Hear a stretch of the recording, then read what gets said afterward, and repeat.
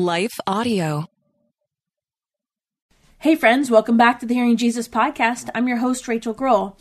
Today I want to remind you that we're doing a short series called Family Favorites, where now through the holidays, we are going to be rerunning some of the favorite podcast episodes that we've had throughout the last year. Some of you are joining us rather recently with the Psalm series, so you may have missed some of these other series and episodes. And for others of you, I know that I've heard from some of you that you're a little bit behind on the Psalm study, so this will give you a little bit of time to catch up. We are going to pick back up with the Psalm study in January. Thank you so much for those of you that are continuing to study along with us. I just want to say how thankful I am for you, and Merry Christmas. After a quick word from our sponsor, we'll dive into today's episode together. Stay tuned. Something that is quite common to hear in Christian circles is this concept of mountaintop experiences and valley experiences. And in fact, working in the short-term missions arena, I hear it all the time because people experience this mountaintop experience on the mission trip. And then when they get back to everyday life, there is always inevitably a moment of being in the valley. And so we're going to talk today a little bit about how the spiritual disciplines help us to kind of level out between the both. Stay tuned. Hey friends, welcome to the Hearing Jesus podcast. Do you sometimes doubt if you're truly hearing God's voice or if it's really your own? And how do you know the difference? Do you ever struggle to feel confident in your relationship with God and what He says in His Word? Do you sometimes feel stagnant or like maybe you hit a wall in your spiritual life? Hey, I'm your host, Rachel Grohl, missionary, author, pastor, and life coach, and I have been there. I too was doubting God's voice in my own life. I felt insecure about my relationship with Him, and I wanted to be obedient to what God was calling me to do, but I wasn't quite sure how to figure out what that was. I felt like I was wasting time trying to figure it out, and I just wanted a way to understand His will for my life. The answer for me was found in the pages of the scriptures as I learned how to understand what they were actually saying. If you're ready to grow in your faith and to step confidently into the calling God has for you, then join me as we dig deep into God's Word so that you can learn to live out your faith in your everyday life. Hey friends, welcome back to the Hearing Jesus podcast. I'm your host, Rachel Grohl. Today is day 3 of exploring this introduction to the spiritual disciplines and kind of just laying the groundwork of why we need to pursue the spiritual disciplines to enable us to get to a place of maturity in our spiritual lives. And so today we're talking about this concept of the mountaintop and the valley experience. And that is a pretty common thing that you hear from believers. In my world, I hear it all the time. And in fact, I knew one individual that repetitively was going on several expensive mission trips a year. And I'm talking like the ones that we go to Africa. They're, $3,000-$4,000 pre-pandemic. They'd be $3,000 or $4,000 a piece, and would use all of their vacation time just to go on these trips. And I remember having this conversation with them. I said, not that I'm a big proponent of mission trips, but I said, why are you feeling so called to go on every single trip that we're offering? And they said, well, I experience God on the trips, and when I'm home, I don't. And so that started this whole conversation about understanding the difference between the mountaintop and the valley. And the reason we get that kind of phrase or that phrasing is it's coming from scripture when it talks about the different kinds of mountaintop experiences where there is a direct communication or interaction with God and an individual. So the testing of Abraham in Genesis chapter 22 was a mountaintop experience. The receiving of the 10 commandments in Exodus chapter 19 and 20 was a mountaintop experience. Today we're going to look at the scripture from Matthew 17, which is the transfiguration, which is a mountaintop experience, because I felt like once you have a mountaintop experience with Jesus, that's paramount, right? And for most of us, if we experience that, everything else in our lives would be would pale in comparison. So we're going to take a little bit of a look at that, and then we're going to kind of digest what it means to kind of, I don't want to say bounce back, but to kind of learn how to live in the places that aren't such a high mountaintop type experience. So I'm going to start in verse 17. Again, I'm sorry, chapter 17. This is Matthew, and I'm going to do verses 1 through I think about 13. It says, after 6 days, Jesus took with him Peter, James, and John, the brother of James, and led them up a high mountain by themselves. There he transfigured before them. And if you don't know what transfigured means, he appeared before him is just an easier way to think of that. His face shone like the sun, and his clothes became as white as the light. Just then, there appeared before them Moses and Elijah talking with Jesus. So think about this with me for a moment. You have Jesus, Moses, and Elijah in their glorified state appearing to Peter, James, and John on this mountaintop experience. So verse 4, Peter says to Jesus, Lord, it is good for us to be here. If you wish, I will put up 3 shelters, one for you, one for Moses, and one for Elijah. While he was still speaking, a bright cloud covered them, and a voice from the cloud said, This is my son, whom I love. With him I am well pleased. Listen to him. Then the disciples heard this. They fell face down to the ground, terrified. But Jesus came and touched them. Get up, he said. Don't be afraid. When they looked up, they saw no one except Jesus. As they were coming down the mountain, Jesus instructed them, Don't tell anyone what you have seen until the Son of Man has been raised from the dead. The disciples asked him, Why then do the teachers of the law say that Elijah must come first? Jesus replied, To be sure, Elijah comes and will restore all things. But I tell you, the Elijah has already come.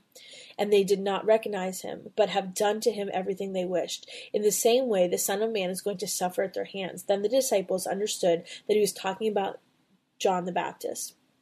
So, essentially what we have here is this experience in their humanness. Peter, James, and John have experienced this situation where they not only saw Jesus, but they saw Moses and Elijah, and they heard God's audible voice. So if that's not a mountaintop experience, I don't know what it is. And so I thought that was a really good example, because then we have to look at this example of Peter, James, and John and how they lived their normal lives the rest of the time. This week, we just got back. My daughter graduated from high school. She was a valedictorian, and to celebrate her, we took her on a grad trip to Rome. The kids each get to choose one trip that we kind of save for about 3 or 4 years to be able to take them on a trip to kind of just broaden their worldview. And so she chose Rome. And so one of the things that we did when we were in Rome is we visited the Mamertine prison. And the Mamertine prison it's widely held that this is the belief that scholars believe that this is where both Peter and Paul were held before their deaths. And so the Mamertine prison used to be an underground cistern that would collect water. And so when we had the opportunity to visit, we went down basically this dungeon beneath this church. And at the very bottom of this dungeon, it's a very small room. I mean, it's less than the size of my bedroom that I'm in right now. It's a very small room. And because it used to be a cistern, there was a hole, or like kind of a dugout in the floor. And occasionally water would rise up out of the floor. And so when you hear in scripture talking about Peter and Paul, them baptizing other prisoners and the prison guards, they were using the water that was rising up out of this hole. And you can still go to this place. It's in Rome. It's in the city center, not far from where they were killed. And I think one of the things that was so eye-opening for us is realizing that there was a moment in Peter's life, we can see this in the life of Paul as well, but there was a moment in Peter's life where he was on this mountaintop experience where he walked with Jesus daily and he witnessed amazing, incredible things. And then also, shortly before his death, this moment where he was held in this prison. And yet, he still served God. And yet he still continued to hold firmly to the faith because of his relationship with God. And it was such a clear impact for me. Again, that is where Paul wrote Philippians on joy, the whole joy chapter. We talk about Philippians often being the joy chapter, yet he was in this dungeon prison. It just gave some perspective, not just to us, but to our daughter. Let's take a quick break, and when we come back, we'll continue discussing the rest of this episode together. Stay tuned.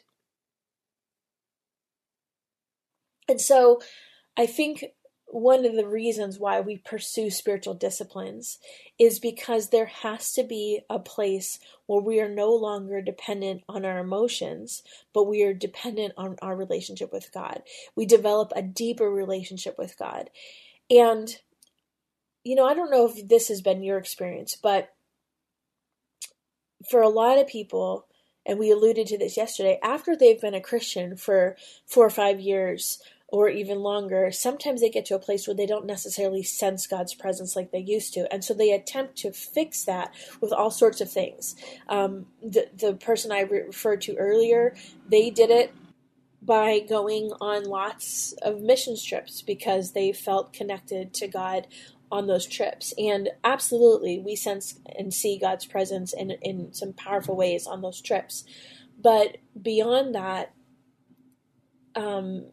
people try to fix their relationship with God, so to speak, in lots of different ways that aren't necessarily fruitful or helpful. Sometimes it can even be destructive. For me, I did it with serving. And so because I had experienced God very real in the areas that I was serving, my sense was just that if I would continue to serve, I would have a similar experience with God the way I did before. And so the danger becomes not knowing how to live in the valleys in between these mountaintop experiences, and then only living for the mountaintops. And so for me, becoming almost like addicted to serving, there was consequences for that. And yes, there were some good consequences. People were saved and healed and families were restored. But the consequence of that was my own neglecting of my maybe my family or my marriage or my own mental and emotional health. I talked about that a little bit yesterday when we talked about the things that contribute to burnout. It was definitely something that contributed to burnout for me. And so what we have to learn is that it's not that he isn't present in the valleys. We just need to learn how to recognize him in the valleys. And that's part of what the spiritual disciplines do. They help set us up to learn how to not only interact with the Holy Spirit in the valleys, but to recognize his voice, his presence in those moments when we don't necessarily feel it. Sometimes what happens is people will blame this feeling of not feeling close enough or as close as they used to with God. They will blame this on their pastors or the preaching instead of recognizing that the issue is their own relationship with God. And yes, of course, our pastors contribute to spiritual growth in our lives, but the primary responsibility of our spiritual health rests on us. It's determined on our actions and our behavior and our intentionality in our relationship. And I think it's a lot like our relationship with our spouses. In the beginning, a lot of people experience just that feeling of butterflies and infatuation, but eventually that changes to a deeper relationship that is based on character and a friendship and a back and forth relationship of giving and serving. And it's cyclical, and we will probably get into some things like the love languages and things like that down the road for sure. But my relationship with my husband now, 13 years in, is drastically different than what we had at the beginning. We had a very fun, exciting courtship, and we, in fact, got married in a helicopter, and we still do things like that. We still have fun. We just took a trip alone together just a couple months ago, just the two of us, and we still have a ton of fun. But now I know him to be compassionate and loyal and tender and selfless. And we've faced hard things together. And we've learned how to dig deep together when things got hard. And we've had so many difficult conversations.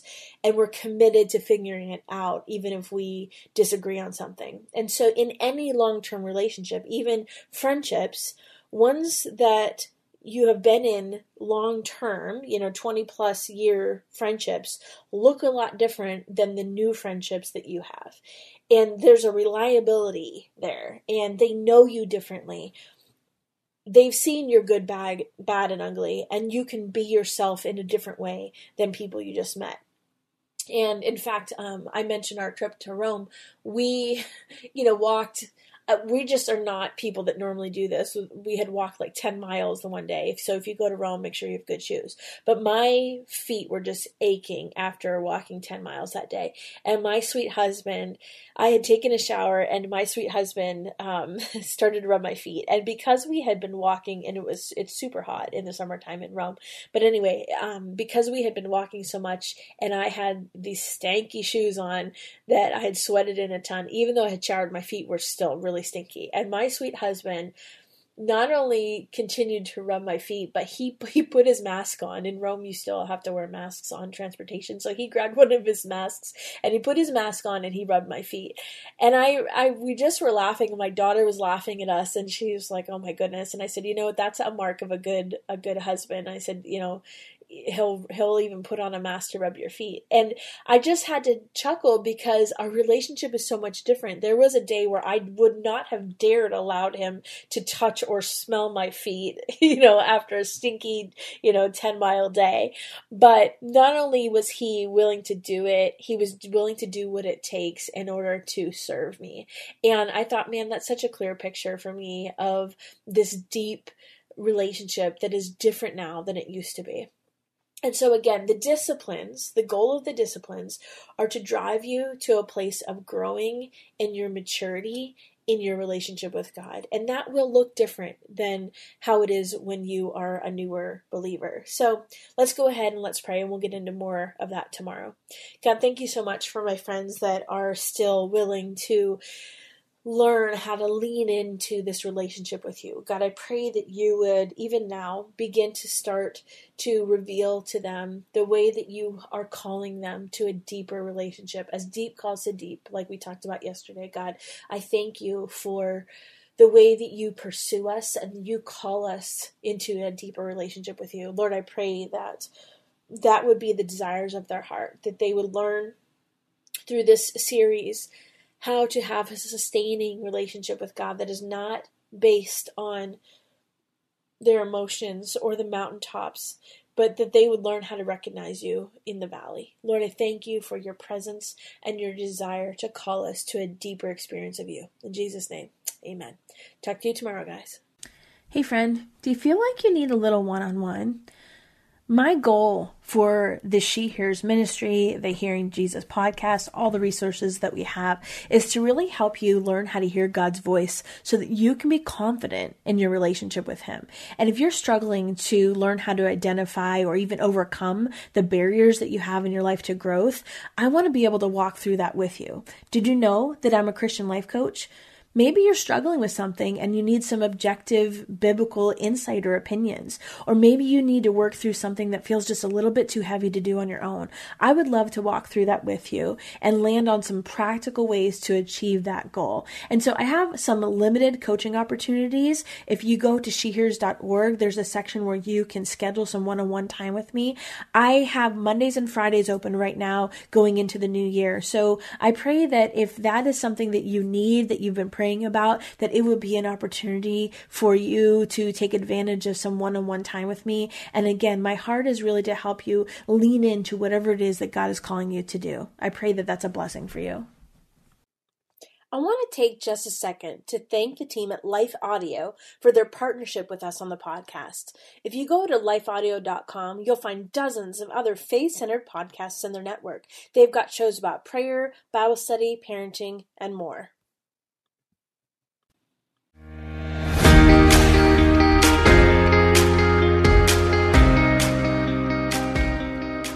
Hey friends, if this podcast helped encourage, empower, or equip you for God's call in your life, I would love it if you would head over to Apple Podcasts and leave me a review. That's the number one way you can support my show.